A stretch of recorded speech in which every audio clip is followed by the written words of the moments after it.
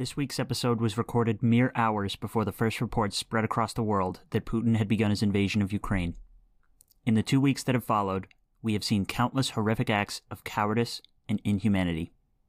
However, we have also witnessed unwavering strength, unity, and bravery in the face of senseless aggression, not only from the Ukrainian people fiercely defending their homeland, but from nations around the globe, standing together as one to send a message to would-be oppressors that this kind of action will never be tolerated again.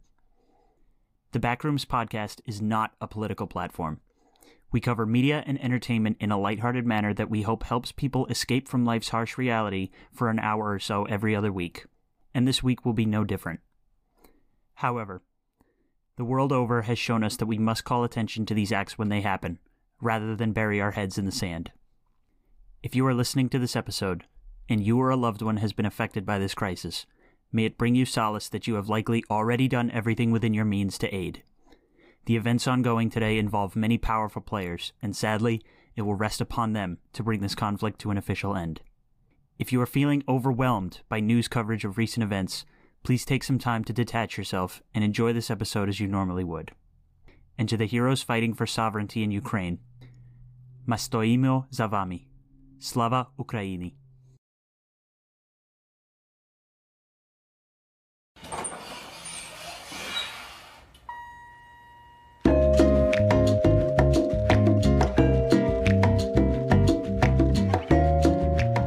Welcome to the Backrooms podcast, where in this week's episode we will be delving into the state of the modern-day gaming industry as a whole. Chances are if you play video games in the year 2022, you've definitely purchased a product that did not seem finished. Why does this keep happening? Are developers getting away with it? Today we'll be taking a look at what's going on behind the scenes to try to figure out what is going on. Sit back, relax, swallow your buyer's remorse, and enjoy the show.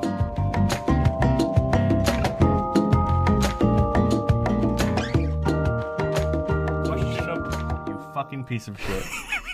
Shut the fuck up. Shut the fuck up. Question of the day. Can turtles produce wind? Welcome to the Backrooms podcast. This is like behind the scenes content of the abuse we go through. This is my show. Don't ever step on my fucking lines again. Wait. What type of wind? Sort of ambiguous, you know. Interpretations, you know, there's different facets of that statement. Because if you're asking are they aerodynamic, I would say yeah, but produce. I guess they would emanate in some capacity. But so wind is a climate thing, right? So and the climate's always changing. Do the winds change? Turtles change? What? This has gone on way too long. Well, I have a rebuttal question. So does anything produce wind except the Wind Waker? The sun. Well, no, the sun produces the wind. Yes, it does. Does literally it how create? That's literally how wind happens. Yeah. Yes. I'm not a climatologist, so I don't know. The sun heats up the atmosphere in different spots. The pressure differential causes air current movement, and then that produces winds, which hits against the oceans, which causes the waves. And there you go. Yeah. There's science. Wow. I thought it was astrology. Stop. Welcome to the Backrooms podcast. I'm a Virgo. I don't know what. I'm not. I'm a Scorpio. I'm a German. So what are we actually discussing today, Brian? We're talking about me?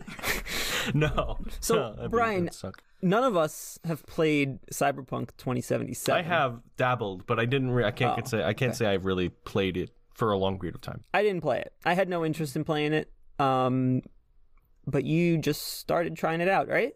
Yeah. I had a pretty vested interest in the game before it actually released. I was actually getting myself pretty excited for it in those last couple months, and then the dumpster fire that was Cyberpunk 2077 was released to the public, and my interest flatlined. Yeah. Like harder. Like their stocks. Yeah. Yeah. So I didn't touch it. I didn't want to know anything else about it. I was like, okay, well, that's disappointing, but moving on. But there's been a lot of buzz about the most recent, the 1.5 patch, I think it was, that recently came out where everybody's saying that this is kind of like the state that the game was intended to release in.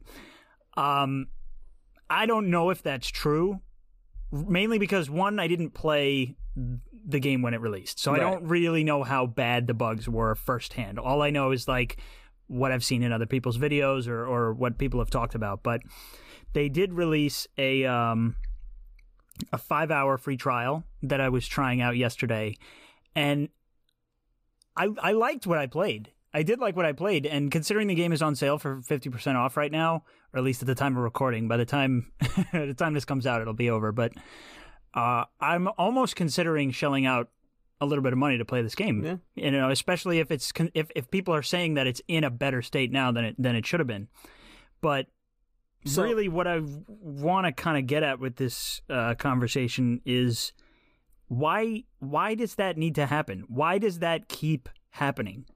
Yeah, modern gaming is like modern gaming. There seems to be a recurring pattern with all these very large and upcoming AAA studio titles being released in a state that is less than what we are expecting or less than ideal. Mm-hmm. Few examples, one being Cyberpunk, Battlefield 2042, Halo Infinite. Right, and that's kind of what I'm saying is I feel like it used to be like more isolated incidents where like you could always point to EA and say, yeah, that's just the way, that's just how EA is, you know, or that's just how Ubisoft is. But now it's like, okay, CD Projekt Red released Cyberpunk before it was finished. EA is releasing Battlefield before it's finished. Halo Infinite, granted they delayed it a year, but I would still argue that it's not finished. You know, it still needed a little bit of time in the oven, I think. It's very content light, and they still have not ironed out all of the performance issues with the game. So even after all these updates. Right. So unfortunately, we're in this kind of weird state where games are coming out now, and it's like, how are you getting away with this? Yeah. How are you getting away with this? Think about it. Honestly, sit down and think about it. If you bought a book, a 300-page book, and only 200 pages had text on them, you would fucking riot. You'd go nuts. If you went to a movie theater and midway through the movie, they just cut the screen off and they said, that's all we got so far. That's it. I mean, isn't that kind of what they did with Avengers? No, but you know what I mean. Yeah. So you know what I mean. My question would be, are these games actually being released unfinished, or are they just not putting the final effort into it? I don't know. What do you think, Justin? I have a lot to say. I'm typing it, actually. Oh, okay. Because like what I'm thinking is, you know, EA. You follow the memes. EA is notorious for having like very horrible releases in games. All the Battlefield games always started with some sort of server issues. The Battlefront from the Star Wars Battlefront games were horribly light on content. Like and it's really heavily monetized. Yeah, like aggressively monetized. And in essence, the moment to moment like few hours of gameplay, it was fun, but then it's like, what the fuck am I doing, you know? Right. Am I supposed to spend 300 hours to unlock Darth Vader on like, you know, the very few maps and game modes that I'm allowed to play? Right. Is that fun? So I feel like it's hard to say with us being outsiders, you know, what is happening on the inside of these studios that is causing either shortage of content, poor release, just lack of care. Like what's going on, you know? That game got better. Battlefront 2, I heard it got a lot better. I heard it got better too. It did. I had it. I played it. But it shouldn't be that. It should take this long after launch to be better. Mm-hmm. That's really how it should be launched. And it shouldn't be a lot of the changes that take place shouldn't exclusively be from backlash or negative criticism. Like, it shouldn't take those elements to change the game necessarily. Like, a lot of the, for example, a lot of the monetization stuff was like from the such negative response from the community. A lot of that stuff was changed, which is a good thing. But, and also I know that with Battlefront 2, the development team like had more content planned, had other maps and things that they were developing, and then EA, I cut development from it, cut like funding from continuing to develop to DLC and content for the game. I guess it wasn't making them enough money, after all the time that they spent in it. It was a sunken cost, and they just didn't feel it was worth it. But that's also unfortunate. Is like if the game doesn't pan out, that's less incentive for the developer to make it better, to improve it, and to add the things that maybe it should have had. So it's like you get those scenarios where sometimes it doesn't ever get better. Right. So my concern is, and maybe it's not so much of a concern because it does seem like people aren't really tolerating this kind of thing much anymore. My concern is that people are just kind of letting this stuff slide. Like, this is just the state of gaming now, and this is just what we have to deal with. It's like, no, we don't have to put up with this. And if you look at Battlefield 2042, they've lost in the 3 months that the game has been out, they've lost 98% of their player base. 98%. They went from an all-time 24-hour peak of 100,000 players to now hovering in between like 2,000 to 3,000. It's insane for a game that new and that massive to have lost that many players in such a short span of time. Now here's a problem though. That Battlefield 2042, you had to pay for it, right? It was a $60 game. Yeah. 100, even though it lost 90% of its users, it made 100% of the sales. There's a petition on change.org. I don't know if you've seen the petition that's going around. Man. Over 300,000 people have signed this petition to try to get refunds for this game. I don't think it's going to go anywhere. But I mean, does anything on change.org happen? I think it's more just to. It's PR and awareness. Pressure, like right. It's like the Better Business Bureau. It's all for PR. It doesn't actually do anything. What worries me though is the way some of these companies are responding to this backlash. EA, granted, EA is like the most like egregious and blind to the court of public opinion kind of company that I've ever seen in my life. They're like the Apple of gaming. But they are literally out here blaming Halo Infinite for Battlefield's failure. And I'm actually convinced that this game has actually killed the Battlefield franchise, because they have outright stated that they don't believe that Battlefield is an essential part of their product line. I don't know if you saw that tweet that they put out, but they basically said that like, we're not worried about Battlefield because we don't think the company needs it to survive. Right. So that essentially means like, okay, we're not really focusing on Battlefield anymore. I mean, which is a shame. It's a real shame to see how far that franchise has really fallen. Yeah. Well, these days, especially this last Battlefield was so massive. It wasn't the entirety of the game, because it has, I guess, the normal standard Battlefield modes. It has that time warp thing, Battlefield Portal, and then it has so many different aspects to it. DICE was not the only studio that made that game. It was DICE, and then I think 2 other studios that made separate parts of the game. So right there, you have a fracturing of visions. You have a fracturing of like the passion that's going into the game. You don't have a studio's vision going into, even no matter how big that studio. Usually, a studio can, within its own teams and with its own resources, make that creative decision. But now you have 3 different companies doing 3 different things. It complicates things further. And of the AAA games, that's not the only issue, company to do something like that. Halo Infinite, one of the biggest reasons it's had such a shitstorm of a release, you can go through records and everything and just laugh at Microsoft. Microsoft has a rule. I don't know if it's for every aspect of their business or just gaming, but there needs to be at least a certain percentage of the workers on that product to be contract workers, and the maximum amount of time they're allowed to stay is 6 months.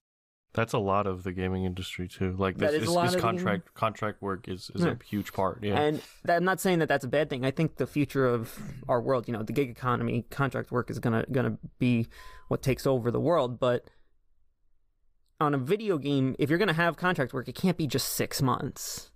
You got a contract for longer.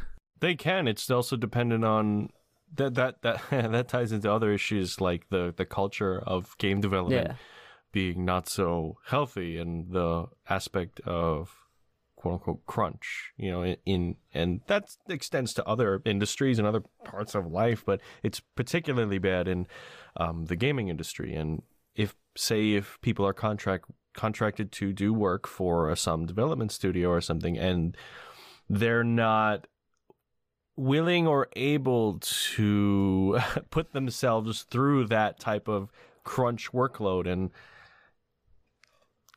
almost kill themselves to do it, that because their contract work, well, we just won't renew your contract, and so that incentivizes such an unhealthy dynamic within development and studios. I have a whole slew of stuff. I can tell. What do you want to start with? Come on, there's so much to talk about. Let's fucking get to it. Okay. Well, I find it interesting. That was interesting. I hate my life. You talked about just before the fracturing of the development team into subsections because of how large things are outsourced. That I think is a primary issue. The size of these teams and the scope of these games ever increasing. So large teams, people think that if this much more work needs to be done, I can just assign double the amount of people and I will get double the work done. No. And it does not work like that. The larger a team is, the more difficult it becomes to communicate within the team and to delegate work. Things just don't and will not work as efficiently. And you will also are often playing games of telephone where as information goes down the line, or ideas or concepts and things like that, everybody's going to have maybe a different interpretation. The more people that are introduced to that, the more varying that output will become. With these large games, combined with the bad crunch culture, we get a lot of games that are on release outside of content, often have a lot of bugs or exploits or don't function in the way it's supposed to function. And that comes in software development and also other stuff with just having really large systems. Really, in this case, the system is the game. Having more complex mechanics, a more advanced engine, or more robust networking. More components means more people need to work on it, which means there's more room for error. And the crunch means that people are working longer hours and often making more errors. And that leads into self-defeating cycles. Yeah, and with that, you also have to do more Q&A. It's everything. What is Q&A? Quality assurance? Quality assurance, yeah, with testing and stuff. And maybe not all companies, Microsoft included, puts emphasis on Q&A. They put more emphasis on not question and answers. Not Q&A. QA, where they put more emphasis on just getting the product finished without properly testing it, because they have to meet these unrealistic deadlines. That's another aspect. That was prevalent in there's the documentary for Santa Monica Studios when they created God of War 4, and how much Cory Barlog and his team had, like him himself, he went to his director, he went to his supervisors, and then the executives at Sony, and were like, listen, we need more time. The amount of dinners and sit downs they had, they're like, if this is going to be what you want it to be for your console, you need to give us this time. We keep running into walls. And I think that's the right way a studio needs to go about it sometimes. Like, you can't just bite the bullet, release an unfinished game and expect people to still buy your stuff. Hell, in business, one of the biggest, it's becoming less and less apparent now with more corporate structures and everything, but in business you need relationships, and those relationships come from delivering on what you're promising. Do you continue to have those bad releases? Yes. For that short-term gain of, okay, just get the product out so that we can get a return on it. Yeah. That's bad in the long term. Yeah. For everyone. For everyone, absolutely. I think you should kind of look in the direction of like Rockstar Games. Say what you want about them as a studio or the games that they make. They are one of the few companies out there that puts out a high quality product. You know why? Nearly every time. Because one, crunch. They actually give people time to work on stuff. How long have they been working on GTA 6? I don't know. Are they working on GTA 6? Yes, they've confirmed it. They've since confirmed it. For example, Red Dead 2 is such a well-renowned game in a lot of aspects, and I agree with that. It's got a great story, great world, a lot of detail, and it looks phenomenal, and the voice acting and the motion capture, everything is really well done. And that game was notorious for having such bad crunch to get that stuff done. It was so bad. But and people, there's also a mindset from some people that think, oh, well, you know, these really bad takes. So they show like crunch, and they show like Last of Us 2. Like, this is what crunch gets you. And they show Animal Crossing. This is what no crunch gets you. And I'm like, how is that even a remotely fair or relevant comparison? No, that's ridiculous. Because like Animal Crossing is one game where Nintendo has tried to, and it's like publicly documented that they intentionally did not want to stress their employees too much. They didn't want to induce that type of a working environment, which is why it took more time for content for that game to come out. Okay. And no, I don't think it's worth people's health. No, not at all. For that type of... But you don't even need to do that. That's the thing. Yeah. But I mean... The thing with Rockstar is that they are always striving to create something bigger and larger in scope than their previous projects. And I think if more companies took their approach, and I'm not talking about crunch, taking the time, but they don't breadcrumb. They don't breadcrumb the public. If they don't have something to show you, they're not going to tell you anything. They're not going to build your excitement and anticipation of this product so that you're breathing down the studio's neck for 6 months at a time if they don't have anything to show you. That's actually true, too. You know, I feel like a lot of companies, they're like, oh, yeah, like Cyberpunk. They've been teasing Cyberpunk for how many goddamn years, and it just builds hype, and expectation is the thief of joy. Yes. You know? So I think if you don't have something that's prepared and ready to ship, or even really, if you're nowhere close to a release window, don't show anything at all, honestly, because you're just building anticipation for something that might disappoint or will ship incomplete because the public opinion is like, we need this out right now, we need this out, and you know, it's just going to hurt your company in the long run. Either way, because if you take the time, they're going to get pissed at you for delaying the game for, you know, an extra year, or you could you send it out the door unfinished and hurt the company even more because now you're sending out shitty products that aren't finished and stealing people's money. There's an image in, you know, that's where the marketing comes in. These companies spend so much money on marketing the game. So I have some numbers here. Fiscal year 2021, EA spent, and you can look all this up because it's, you know, they're a publicly traded company. They spent $700 million on marketing all of their games. It's insane. Which is half of their cost of revenue, so their actual cost of developing the games. Right. Activision, their cost of revenue, their cost of marketing was $1 billion. Their product development was 1.5.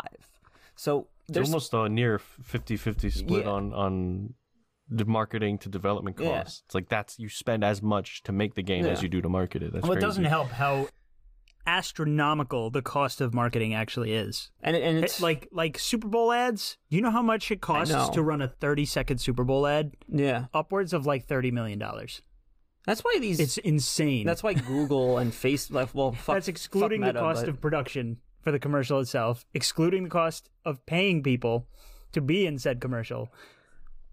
ridiculous. There's a reason why Google is one of the biggest companies, and 90 or whatever percentage of their revenue comes from advertising. Yeah. It's insane. I mean, that's resources that could be spent somewhere else on it. Like, I think a fantastic example, Elden Ring. It's Marketing? yeah. Question mark? It had a release trailer, I think, how many years ago was it? Almost 4 years ago at this point, and then nothing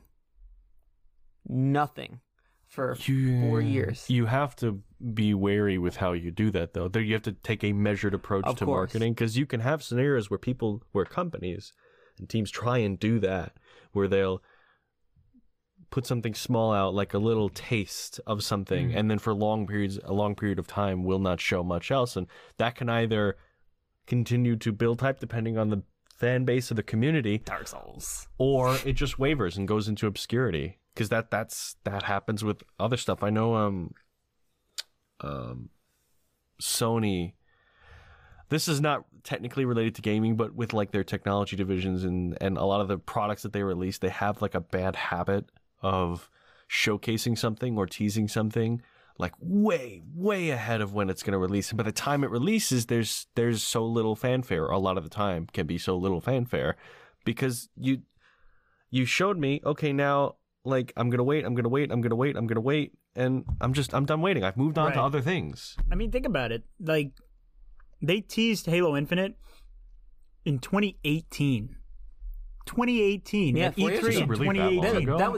That was when They teased it at Wow. E3 2018. That was and when they Elden left Ring was us teased. hanging for 6-7 months at a time before they would breadcrumb us, little tidbits of information about the game. And over that span of time, with that much content drought, in terms of like, being fed info from the developers on like what the hell is going on behind the scenes, it just builds speculation. Like, oh my God, this is going to be the craziest game ever. You're going to be able to do this and you're going to be able to do that. And it's going to be the best game ever. And then the game releases. Tight it's like, gameplay, but like Okay. everything it's good. surrounding the gameplay of that Yeah. of Halo Infinite is just like it's not there. It's It's just not there. I still really love Halo Infinite, and I don't want to give off the impression that I think it's a bad game because I really don't, but it is extremely content dry. like last night, I think you and I were you playing Infinite with us? We were playing Minecraft Yeah, Dungeons. we're playing Dungeons. Oh, that's a good love game. Dungeons. I love Dungeons. They added a lot of stuff. They added a man. lot of It's good. stuff. That's also another game that was slightly content dry in the beginning. I'll forgive it because it was only like $20 or $30. It wasn't Right, a it wasn't like a $60 $60 AAA game. However, I was on last night, as we're recording this, I was on playing Halo Infinite for the first time in, I think, almost a month. And it's like, I missed it, but at the same time, I'm like, what would I have been doing? All I really do, like, there's nothing to go forward. Right. Like, there's not Right. a lot of, I did the Battle Pass, I didn't pay for it. Brian? There's nothing wrong. No, I did pay for it, but not until like I didn't pay for extra levels or anything like that. So I didn't have anything else to work for except ranked. And then they just reset everybody's ranks. So it's like, all right, let me. Oh, did they? Yeah, they Oh, did wow. because they changed their algorithm for their ranking system.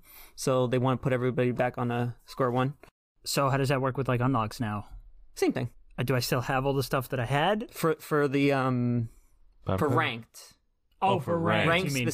specifically. I thought you meant in the battle No, pass. no, I was no, like, no. that's weird. No, But yeah, you're right. Halo Infinite, I haven't touched the multiplayer in probably well over a month because, yes, it's fun, but at the same time, like I don't think I'm as into competitive shooters as much as I used to be. that's a you problem. It is a me problem. Yeah, it is a me problem. But I agree. at the though. same time, like if there's nothing to strive for, then it's just like being competitive for the sake of being competitive. And Yeah. if that's not what I'm in the mood to do, I'm not going to play the game. That's what it is. I feel like I've been waiting for the tactical ops event to start just so that I would have something to work towards. But then at the end of that, then it's like, okay, Yeah, now that's- I got all these cool skins and stuff for my Spartan, but like that's going to be a week long. I'm not going to use it after that. So That's not for another month, and it's only going to be a week long. They need more things to keep us engaged with the game. And the problem with that is, right, they really should have waited to release this game because, like you said,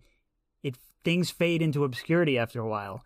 yes, they're going to come out with co-op campaign. Yes, they're going to come out with Forge mode. But 6 months from now, who's going to care? Yeah. Is that really going to be enough to bring people back to the game if they're already done. with it?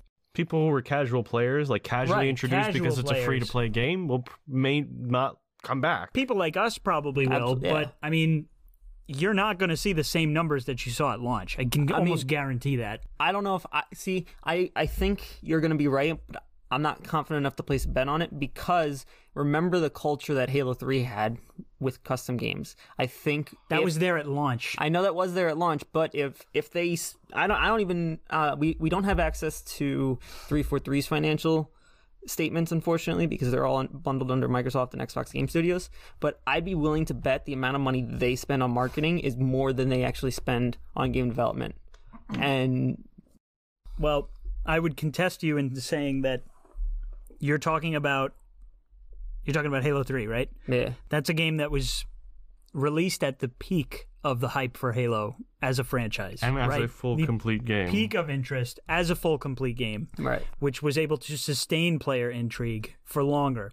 Now you're talking about a game that was kind of released in a really weird spot in Halo's history where it's kind of like this game is going to decide the fate of the franchise. Like, is it going to save the Halo as a franchise, or is it going to kind of just fade the franchise into obscurity? Right. This is like the last chance, I think. A lot of people are willing to give 343 to actually make a proper Halo game, or Right. what they consider a proper Halo. You know, people enjoy 4 and 5 for whatever reasons, but like in mass appeal, I don't think they really ever had the same kind of appeal that the earlier games did.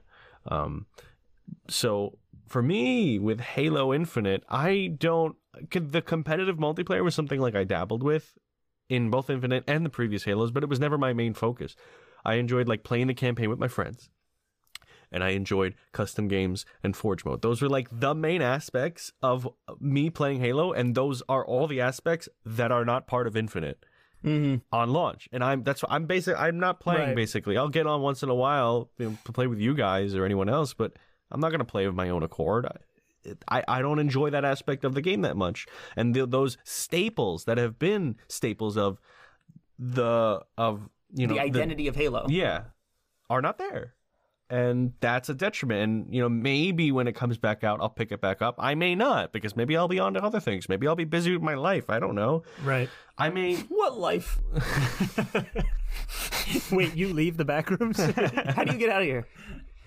We're talking a lot about marketing and advertising. I think that leads into a time for a break for our ad. What? I hit the table. Don't hit the table. It picks it up on the mic. That was interesting. That was interesting. The table. You hit the table. It's a big button. Oh no, our table. It's broken. Please leave. We'll be back. No, don't leave. Come back. No. These guys leave. Oh. The audience stays.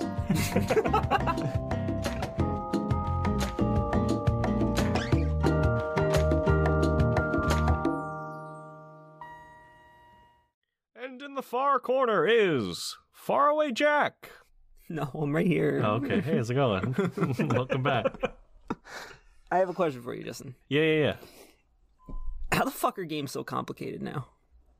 So like How did it get to this? right. What are you? So okay. I understand the non-technical aspect. So we demand more from our games than we did when Mario was moving left and right on the screen. More features, more engaging features, more experiences. engagement, whatever. When I look at like a modern Call of Duty versus World at War, on the surface, as someone who is not as entrenched in the technical and computational aspect of game and game design, it seems like it's the same, like complexity wise. So what actually is more complex that makes these games more difficult to create and develop? Welcome back, by the way. I mean that's a Thanks. That's a complex question. I have something I wanted to say that actually ties well into that, and it's the idea of so in software development, as an industry in software engineering, it's one of the few industries where the work method and development cycle is significantly more iterative than any other industry. Where, say you're designing a car or some physical object or something, you typically, one method of doing that, and it's the traditional method of designing a product, is a waterfall method where you do like all the research and planning, then all the designing, and then all of the development and prototyping, and then all the Q&A, and then all the distribution.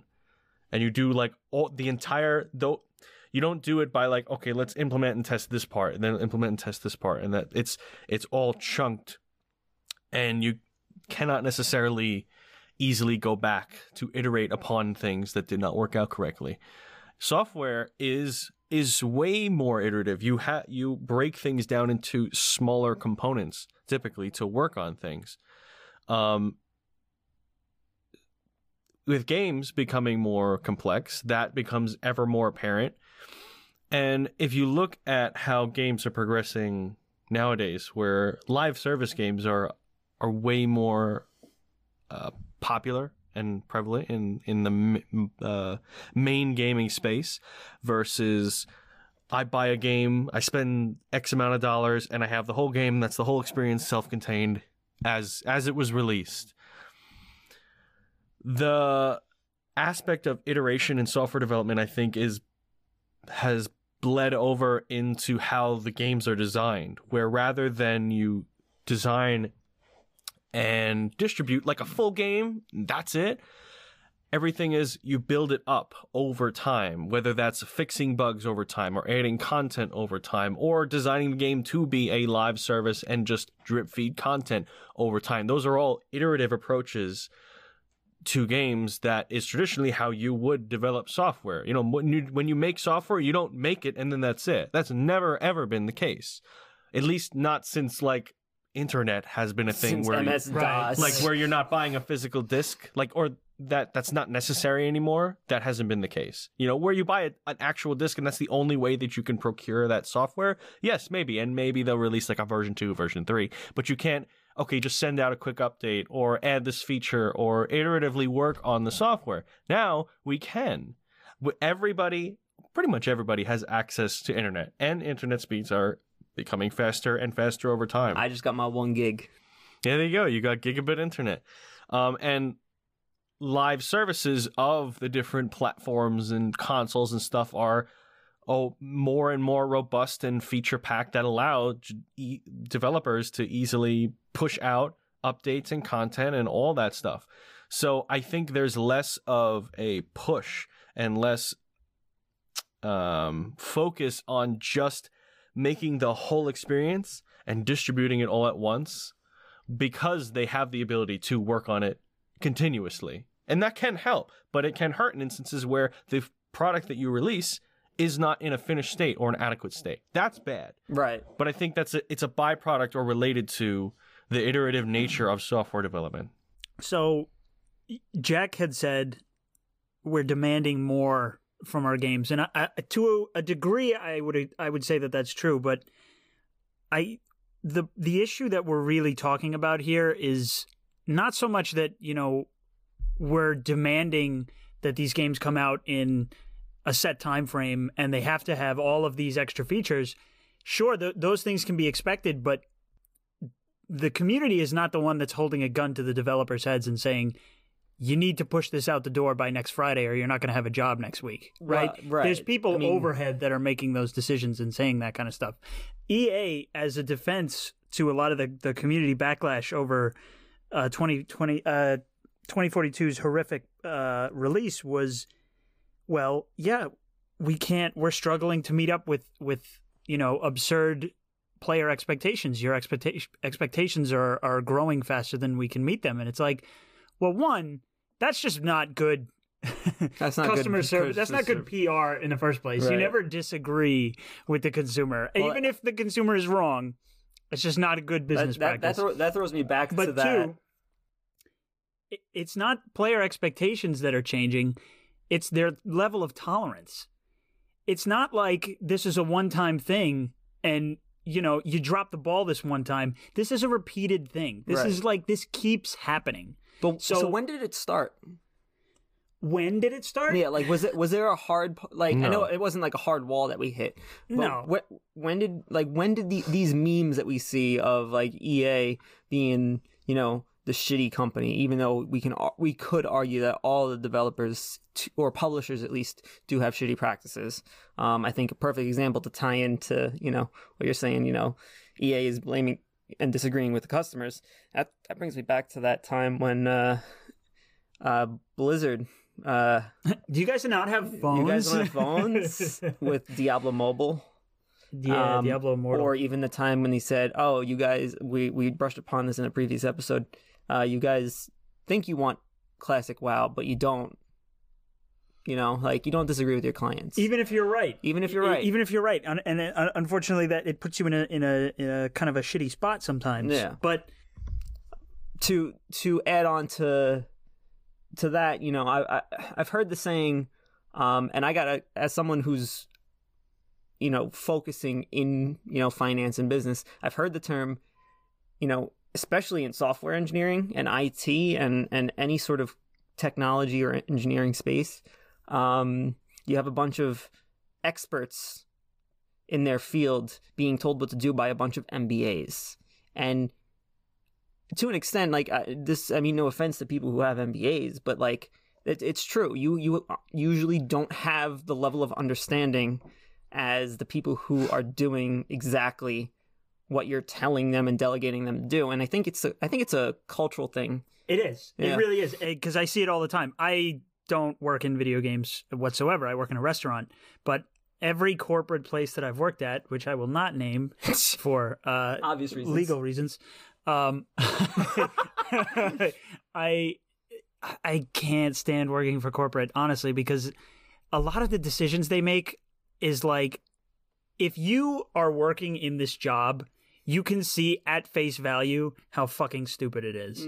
These some of these decisions that corporate makes sometimes, and it's like, how far removed? Like, how many levels of abstraction are there between my God. the top and the bottom? Like, I don't understand. The Right? bureaucracy of it.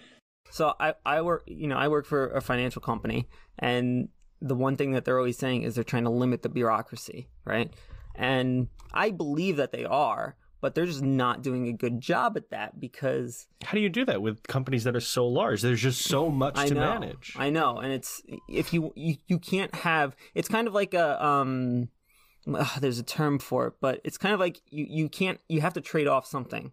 It's like, do you want control and quality control and more tight deadlines and more tight, you know, rules and restrictions, or do you want to limit bureaucracy and inefficiency and give more freedom to the people that are making those day-to-day decisions? Like, at what point is it going to be too far or not far enough? And I think in gaming, specifically, all these industries, each company, it's still relatively, like, gaming's been around for only how many years? 40 years? 30 years? 40, 50.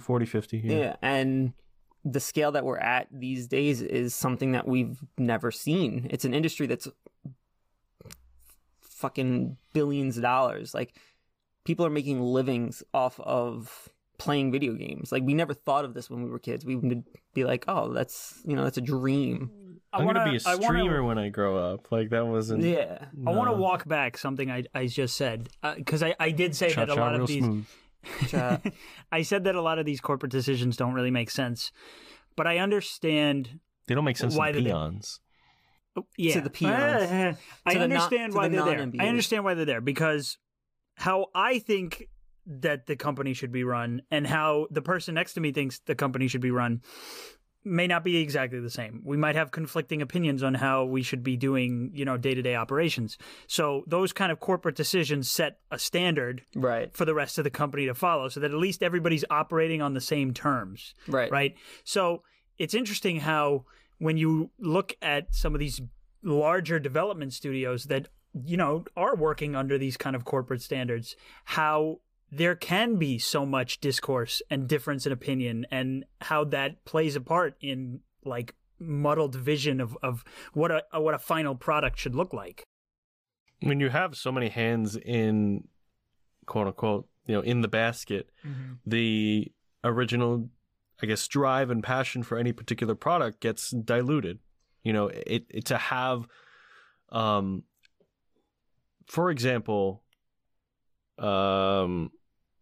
Steve Jobs, I think, while he was like well known. You mentioned this before. Yeah, well known as kind of like a dick. He wasn't the nicest guy. He could be, you know, dictating and controlling. It was to the point of he had a particular idea, passion, or vision for how something should be, how it should be created or marketed or whatever the case is. And you can see that in a lot of their products. They had like a very focused way, and they still do, of how they're designed. You know, they don't just follow trends, and they don't let a lot of other influences into their products. They're very focused on what they think is the correct route to develop. So while it can hurt like a workplace dynamic or environment, and it may not, by having like one person kind of control so much of that, it can make products turn out better in some cases. Well, it's a balance, you know. That's where I think the corporate aspect of it tends to be where it tends to overshadow. So I think there are still AAA studios out there making quality games, even at these scales. I think Last of Us with Naughty Dog, Last of Us, Uncharted, massive. You know, they're massive games. They're huge story-driven games, and hundreds of people are working on it. But it's still got a singular vision because of the well-run machine that development is. Granted, I know. No. I was going to agree with you. Oh, okay. I was going to agree with you. Same thing with Santa Monica Studios. Like, you ask employees who, well, I'm sure there's probably some, but you ask employees who worked on God of War and worked on Uncharted and not Banjo-Kazooie, Crash Bandicoot. Crash Bandicoot. They're probably proud of their work. That was a fucking guess. Yeah. They're proud of the work that they did on those games. You ask somebody who worked on maybe Battlefield 2042, they're probably not very proud of the team that they were a part of. And that's where culture comes into it.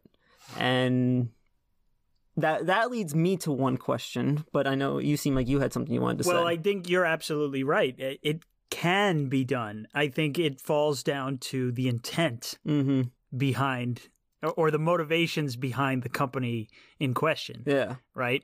Shareholders or putting out a quality product. Right. Well, we can get into a business class if you want, but like, there's a reason why one of the biggest companies in the world, Costco, they are unique in a way that in their mission statement, they say the first stakeholder is the customer. The second stakeholder is not the shareholders, it's the employees. And that's why they've been very successful. A lot of smaller studios that make games, Team Cherry as an example, you know, it's only a handful of people. It's an indie game company. That is a game that they are proud of to have made. They would not be proud to have been on the team of, if they were part of the team of 2042 or Cyberpunk maybe. So let me ask, what are some AAA games that you guys think meet that quality standard? I thought of one. Well, I thought of an interesting example. The WarioWare games. Because a lot of their development for all the games in that series are letting the development team and individual employees kind of just have at it and think of interesting creative ideas, and sort of having a more self-regulating development style. And that leads into the WarioWare games having a very interesting, eccentric, weird styles of mini games and gameplay. I thought volleyball mini game with the guy that shoots the lit. That's so fucking stupid. But it's really cool. Like, you get those when you allow employees to work at their own pace and to have a little more creative freedom. Maybe you don't get these as expansive of a game or as much quote unquote content, or maybe it takes longer, but you get, I think, more unique refined and interesting experiences like that as one. And you can pull up probably a lot of like indie game examples as games that may have taken a long time and don't look like, compared to AAA titles, have as much content or aren't as grand of a game or have these super realistic graphics, but they're still very enjoyable games. They're still great games. They're very refined. And Right. I don't remember where I was going with that. What was the question you asked? I honestly, You said AAA games. What which AAA games meet the yeah. standard? meet the standard? I think a lot of Nintendo games. Yeah. I think the concept of live service games is hurting the industry as a whole. Are there live service single player games? Because it's from what I'm noticing, these quality issues and these releases that are being shattered by the player base is just dead. Seems to happen mostly with like multiplayer games. Well, so I've been playing a lot of, like I said in our last episode, I've been playing a lot of like a lot of my older Xbox games, and these games came out long before the concept of like a live service game was even a thing, even a thought. Well, I mean, and I don't think that when you play those games, you don't get that sense of this game is missing features or it's missing content. And I don't know if that's because there was no vision for like future monetization in place and they could just make the product that they wanted to make, or having lived in the age of modern gaming and live service games, are we kind of being reprogrammed to think that this is just kind of how games are now? Like, it's going to launch this way, and then 6 months down the road, it's going to have all this extra content. Like, take Call of Duty every year. Call of Duty launches, and then all of its individual map packs come out over the course of like 6 months or so, and then it kind of like fades into obscurity, and then the next one comes out. right. But honestly, by the time the fourth map pack for any Call of Duty comes out, I feel like I haven't touched the game already for like 4 months. You know, it's weird. Are there map packs still these days? No, right? They're not even map packs. You don't pay for them. They're free content updates at this point, right. because But they yes, have stuff of like the course. battle pass and the shops and all that stuff for them to monetize around, so Like- they don't have to do that. Like Call of Duty. That's actually Call of Duty. I think is probably they're releasing an annual title not to release a new game with a new vision. They're releasing it as a way to add content to Warzone. That's kind of what it feels like now. No, I mean, that's what they've stated. look at every Call of Duty that's come out with zombies in the last 5 years. They've released with one zombies map. Yeah. One zombies map. That's all you get. You get the campaign sometimes. If you're Black Ops 4, you don't even get that. You get your list of multiplayer maps, which varies in number every year. It's getting shorter and shorter. And then, your one zombies map. And games now are selling you the promise of Future content. And I don't think that's how it should be. Well, that's There's how a the stock market YouTuber, works. there's a tech YouTuber. I'm blanking on his name right now. I forgot, but he always says Campaign futures. buy it nice or buy it twice. That's what he always says. I've heard of you that. should never buy a product based on the future, based on the promise of future updates or future content. Mm-hmm. Buy it at face value for what it is. Right. That's why I haven't touched Cyberpunk Right. until just now. Now that I hear that people are saying, "Oh, this is how the game was kind of supposed to be. It's actually like functioning now." I was like, I was interested in it then. If it works, I'll be interested in it now. But I wasn't going to pay $60 back then for a broken, buggy mess. Right. Now I'll try it out, especially since they put a free trial out. Right. But I just feel like I don't mean to be so negative in this episode, but it's like it's frustrating. It is frustrating. We are in the room of negativity, so we are just no self harm. No. Yeah, that was my rant. Well, I think that the release of games with less content is so because it continues to happen because la la la la la la la Processing. it's become more normalized. Yes. So there's the term, the idea of to tidy up with tie it up with a bow, as what Brian was saying. There's the experiment of putting a frog in boiling water. How slow? I'm fast as fuck, boy. I'm gonna crank that shit. Well, no. The slower that water will boil, the more likely that frog will stay in that pot of water until it boils itself to death. The instantaneous differences in temperature are almost imperceptible until there is a large change from the original state, and then you realize. It's just like calculus. One time my dad threw a frog off a cliff in Germany when he was 10 years old, and it just splattered on the floor, and he immediately... See, that surprises me. I mean, that's good. Yeah. I'm glad he felt bad. I'm glad he felt bad, yeah. I'm very glad he felt bad. See, if you didn't feel bad then, I know there's a problem. That's a sign of sociopath. That's where we're coming from. I think, I don't know how much this has had an influence, but it's very much related to this. Steam and their Steam Greenlight part of their business. And I don't actually know, is it called that anymore? It was basically like development teams and things could pitch their ideas. It was like and it was community voted to get support.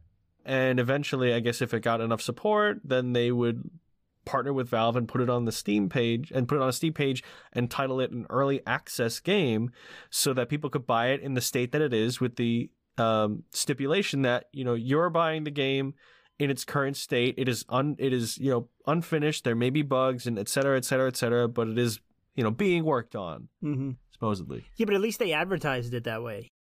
Yes, but the issue that has come about that is that there's no repercussions, or there's no what's the word I'm thinking of? Like you're making a gamble. Yeah, there's no like inclination for that developer to actually finish and get through with the development of the game, because the buyer has already purchased the game. I've already given you my money. Now I just have to hope on an honor system that you will continue to develop the game. Yeah. Mm-hmm. And there have been quite a few cases of abandonware where games have been abandoned or really did not come out as how they were advertised to be that they were going to become. So while I don't agree that that's not a it's not a problem. That is a problem, but I think it's less of an offense because at least you're being upfront and honest with your customers. You're like, hey, you're paying for something that's not finished, and there is no guarantee that it will be finished. That's on you as a consumer to put the money down on the hope that they will finish the game. I'm not saying that they don't owe it to the consumer to do that. They really should. That's the ethical thing to do, but it is a gamble. The issue I'm talking about here is you have EA putting out a public beta a month before the game comes out and saying, oh yeah, this is an old build from 3 months ago. The game's not going to be like this at launch. And that's just an outright lie. Like, you can't just do that to consumers and keep getting away with it. I don't know. I feel like there's a bit of a difference. I think there's also an important... It also depends on the developer. Hanlon's... Do you know Hanlon's Razor? I don't. Don't attribute malice to what could be considered either, stupidity, ignorance, or ignorance. Yeah, I don't remember the actual quote. But, like, are these developers or these publishers like EA, is EA really evil, or are they just poorly run company who are just a bunch of idiots? I know, we know the situation with Activision, very poor work culture being revealed. That we can see, very... a lot of toxicity within the company itself. We don't know about EA. From what I've heard, the culture that's inside EA is actually very good. That's what I was going to say. I've heard similar things where there's less of either a toxic environment or, due to relations or due to expectations from management and upper level people. And maybe that contributes to the less content and less finished games because people aren't being pushed as hard. Not that I think they should be, but maybe it is partially a result. And maybe the deadlines haven't been adjusted accordingly to fit that changed work environment. Though maybe things do need to take more time because you're caring about your employees or you're creating a healthier work dynamic. And I think at the end of the day, what you're saying is crunch bad, Slavery, But good. a little bit of crunch is okay. Well, yeah, a little bit of crunch is fine, and crunch in the sense of, and I'm kind of just bringing up a YouTube video by a YouTuber called Noodle, who is all about gaming love crunch. Noodle. Such a good video, such a good channel. Go check it out. I love it. Where I love crunch is drawings. fine. Crunch coming from a place of, I personally have a passion and I want to finish this. You know, I'll stay up a couple nights or really work on this to get this feature in or make sure it's polished. Like those passion driven moments of crunch, or maybe like, you know, you have a big project and it's the last couple days and you just want that one big rush to get it finished. That's fine. But when it's continuous for like weeks, months, even Under a year threat or of more, termination, on end, where there's repercussions if you don't. That's super toxic. And that in itself is like a cause for quality issues, because people will cut corners. I know I've cut corners whenever I'm on a crunch at work that I didn't need to be or felt like I shouldn't be over extended periods of time. I'll cut corners. People are not working at their peak when they're tired, deprived, and exhausted. Ties us back to company standards. Yeah. Right? Because if everybody was running the way they thought that they should run the company, half the stuff that gets cleaned would never get cleaned, right? Oh, absolutely.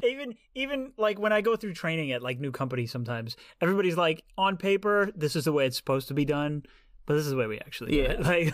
Like there are some things that are just like so ridiculous, but you know, if they didn't have it on paper, it would never get done. Yeah. You know, and it's like I've had auditors come to my workplace and they're like, oh, you know, we're looking for X, Y, and Z, and they're usually very strict, but then like B comes along and it's like, it's all right, that one's good enough. But then another auditor, like, there's only so much self-control and self-containment that a company can do over its own stuff, especially as they get big, like these AAA titles. And you know, you're talking about a place of passion. I actually just remembered something regarding the Lord of the Ring movies. There was one guy after... And his name is Peter Jackson. No. I think we got the wrong Peter. No, that's potato salad. what the fuck? It's John Cena's potato salad. No, I don't know where he is. Notice? I can't see him. I don't know. Potato salad's hard to see. Fuck. Okay. In the last movie of Lord of the Rings, there is the scene where the tower falls, where the Eye of Sauron falls. They didn't know how they were going to do it because they had one physical model of it. You gotta remember, this was early 2000s as well. So Christmas break comes around. They're like, all right, we're going to put it away. Like the whole team, all the teams were like, we'll put it to the side for now. We'll come back from holiday season. And what? I'm sorry. Go ahead. I'm sorry. All right. It's okay. Sometimes we have random fits of hysteria from staying in the back rooms long enough. It happens. Yeah. All right. But you're saying that they... So they all went away for the holidays, or they all went back to their families. There was one guy who scanned that entire tower into a 3D software over the holiday. He wasn't asked to. He did this on his own accord. They came back and they now had, instead of one model that they could break down and have fun with, they had infinite, because they had a 3D model they could just break and build back up, and they were able to actually control how they wanted that scene to go now. And that's where passion comes in, because there was no crunch. Unless he did that himself. He was like, this is what I gotta do. You know? So I found that it was, yeah. There's a flip side to that, though, where some companies kind of take advantage of that. Right. That you use that. Like, we're looking for really passionate people. And yeah, maybe for certain positions you will attract those type of people, but then perpetuating that type of workflow, because like using the passion as a starting point to say like, hey, this is the expectation. That's like, I don't know. I don't like that. Yeah. Well, I think that's why COVID was kind of and now we're getting a little deep, but COVID was kind of a catalyst for a lot of people to realize, hey, I'm being taken advantage of. I have self-worth. I have self-worth. The amount of people in the United States, at least, I don't know about other countries offhand, but the amount of new quote-unquote businesses, new independent contractors that came out of COVID because people are valuing themselves now is in my eyes, I like it. I know this idea of the gig economy is very controversial, and people being their own, especially in the U.S. because of fucking health insurance. Yeah. But people are valuing themselves now. They're not being valued by a company, and I think that's very important. And I hope to see more of that in our games, so that there's more care and passion put into them. I like that. Right there. Okay, you have anything to say? No? Good. Okay. What? No, that was like a nice positive note. I didn't want Brian to bring it down. I wasn't going Okay. to. I wasn't going to. What does that mean? You had a look on your face like, I'm going to get him. No. I'm going to get him. No, I was going to say, I think you're Oh, boy. absolutely right. Oh, I boy. think, no, But- with COVID, people realize, like, this company doesn't care about, my well-being or my health. They only care about the bottom dollar. They're making me come into the office. For what reason? I'm 110% capable of doing this job from home. Why do I have to go back to the office and do this? To do the same job at a computer? And so I think, developers should kind of, do the same thing. Pay attention to, the kind of behaviors that your company is Exhibiting. Thank you. And recognize, like, is this really the place I want to be? Mm-hmm. And value yourself. Yeah. Recognize what you're good at, and recognize what you're shit at, and ignore that, but focus on the good. Yeah. All right. Question mark? Yeah. Right. Does anyone else have any, closing notes? I know we got a little passionate in the negative room here. It's not negative. It's only negative if you think it's negative. Not negative. Everything is negative. No. Only negative if you think it's negative. There are certain conversations that just need to be had Absolutely. after a while. This isn't going to be, an every week thing. Yeah. Well, for me, it's an everyday thing. But I want everybody to have a wonderful rest of your time here in the back rooms. Very Follow Merry us Christmas. on Christmas. Happy New Year. I don't know when you're watching this. That's true. If you're watching this in the Happy birthday. Next, in the 10 months from now, or 24, 2. If you're watching months. this in 2077, stop. we know what the future's like. It's dark. Follow us on Instagram. Follow us on Instagram, Twitter. Follow us on Twitter. Brian is in charge of Instagram. I'm in charge of Twitter. Follow us on the Truth Social app. No, do not do that. Also, Holy shout out shit. to who was there was someone who commented like stick. Yeah, stick. Shout out to that guy. Yeah, tell a story real quick. What was the background? What? So I asked the question on Spotify. What was the 'cause question? I don't fucking remember. I think it was something to do with Minecraft. Oh, it was like, what was your first memory with Minecraft? And this guy, if you're listening, I love you. The second response was stick. I have it pinned on that room, so go check that out. But yes, follow us anywhere we Everywhere. go. I manage nothing.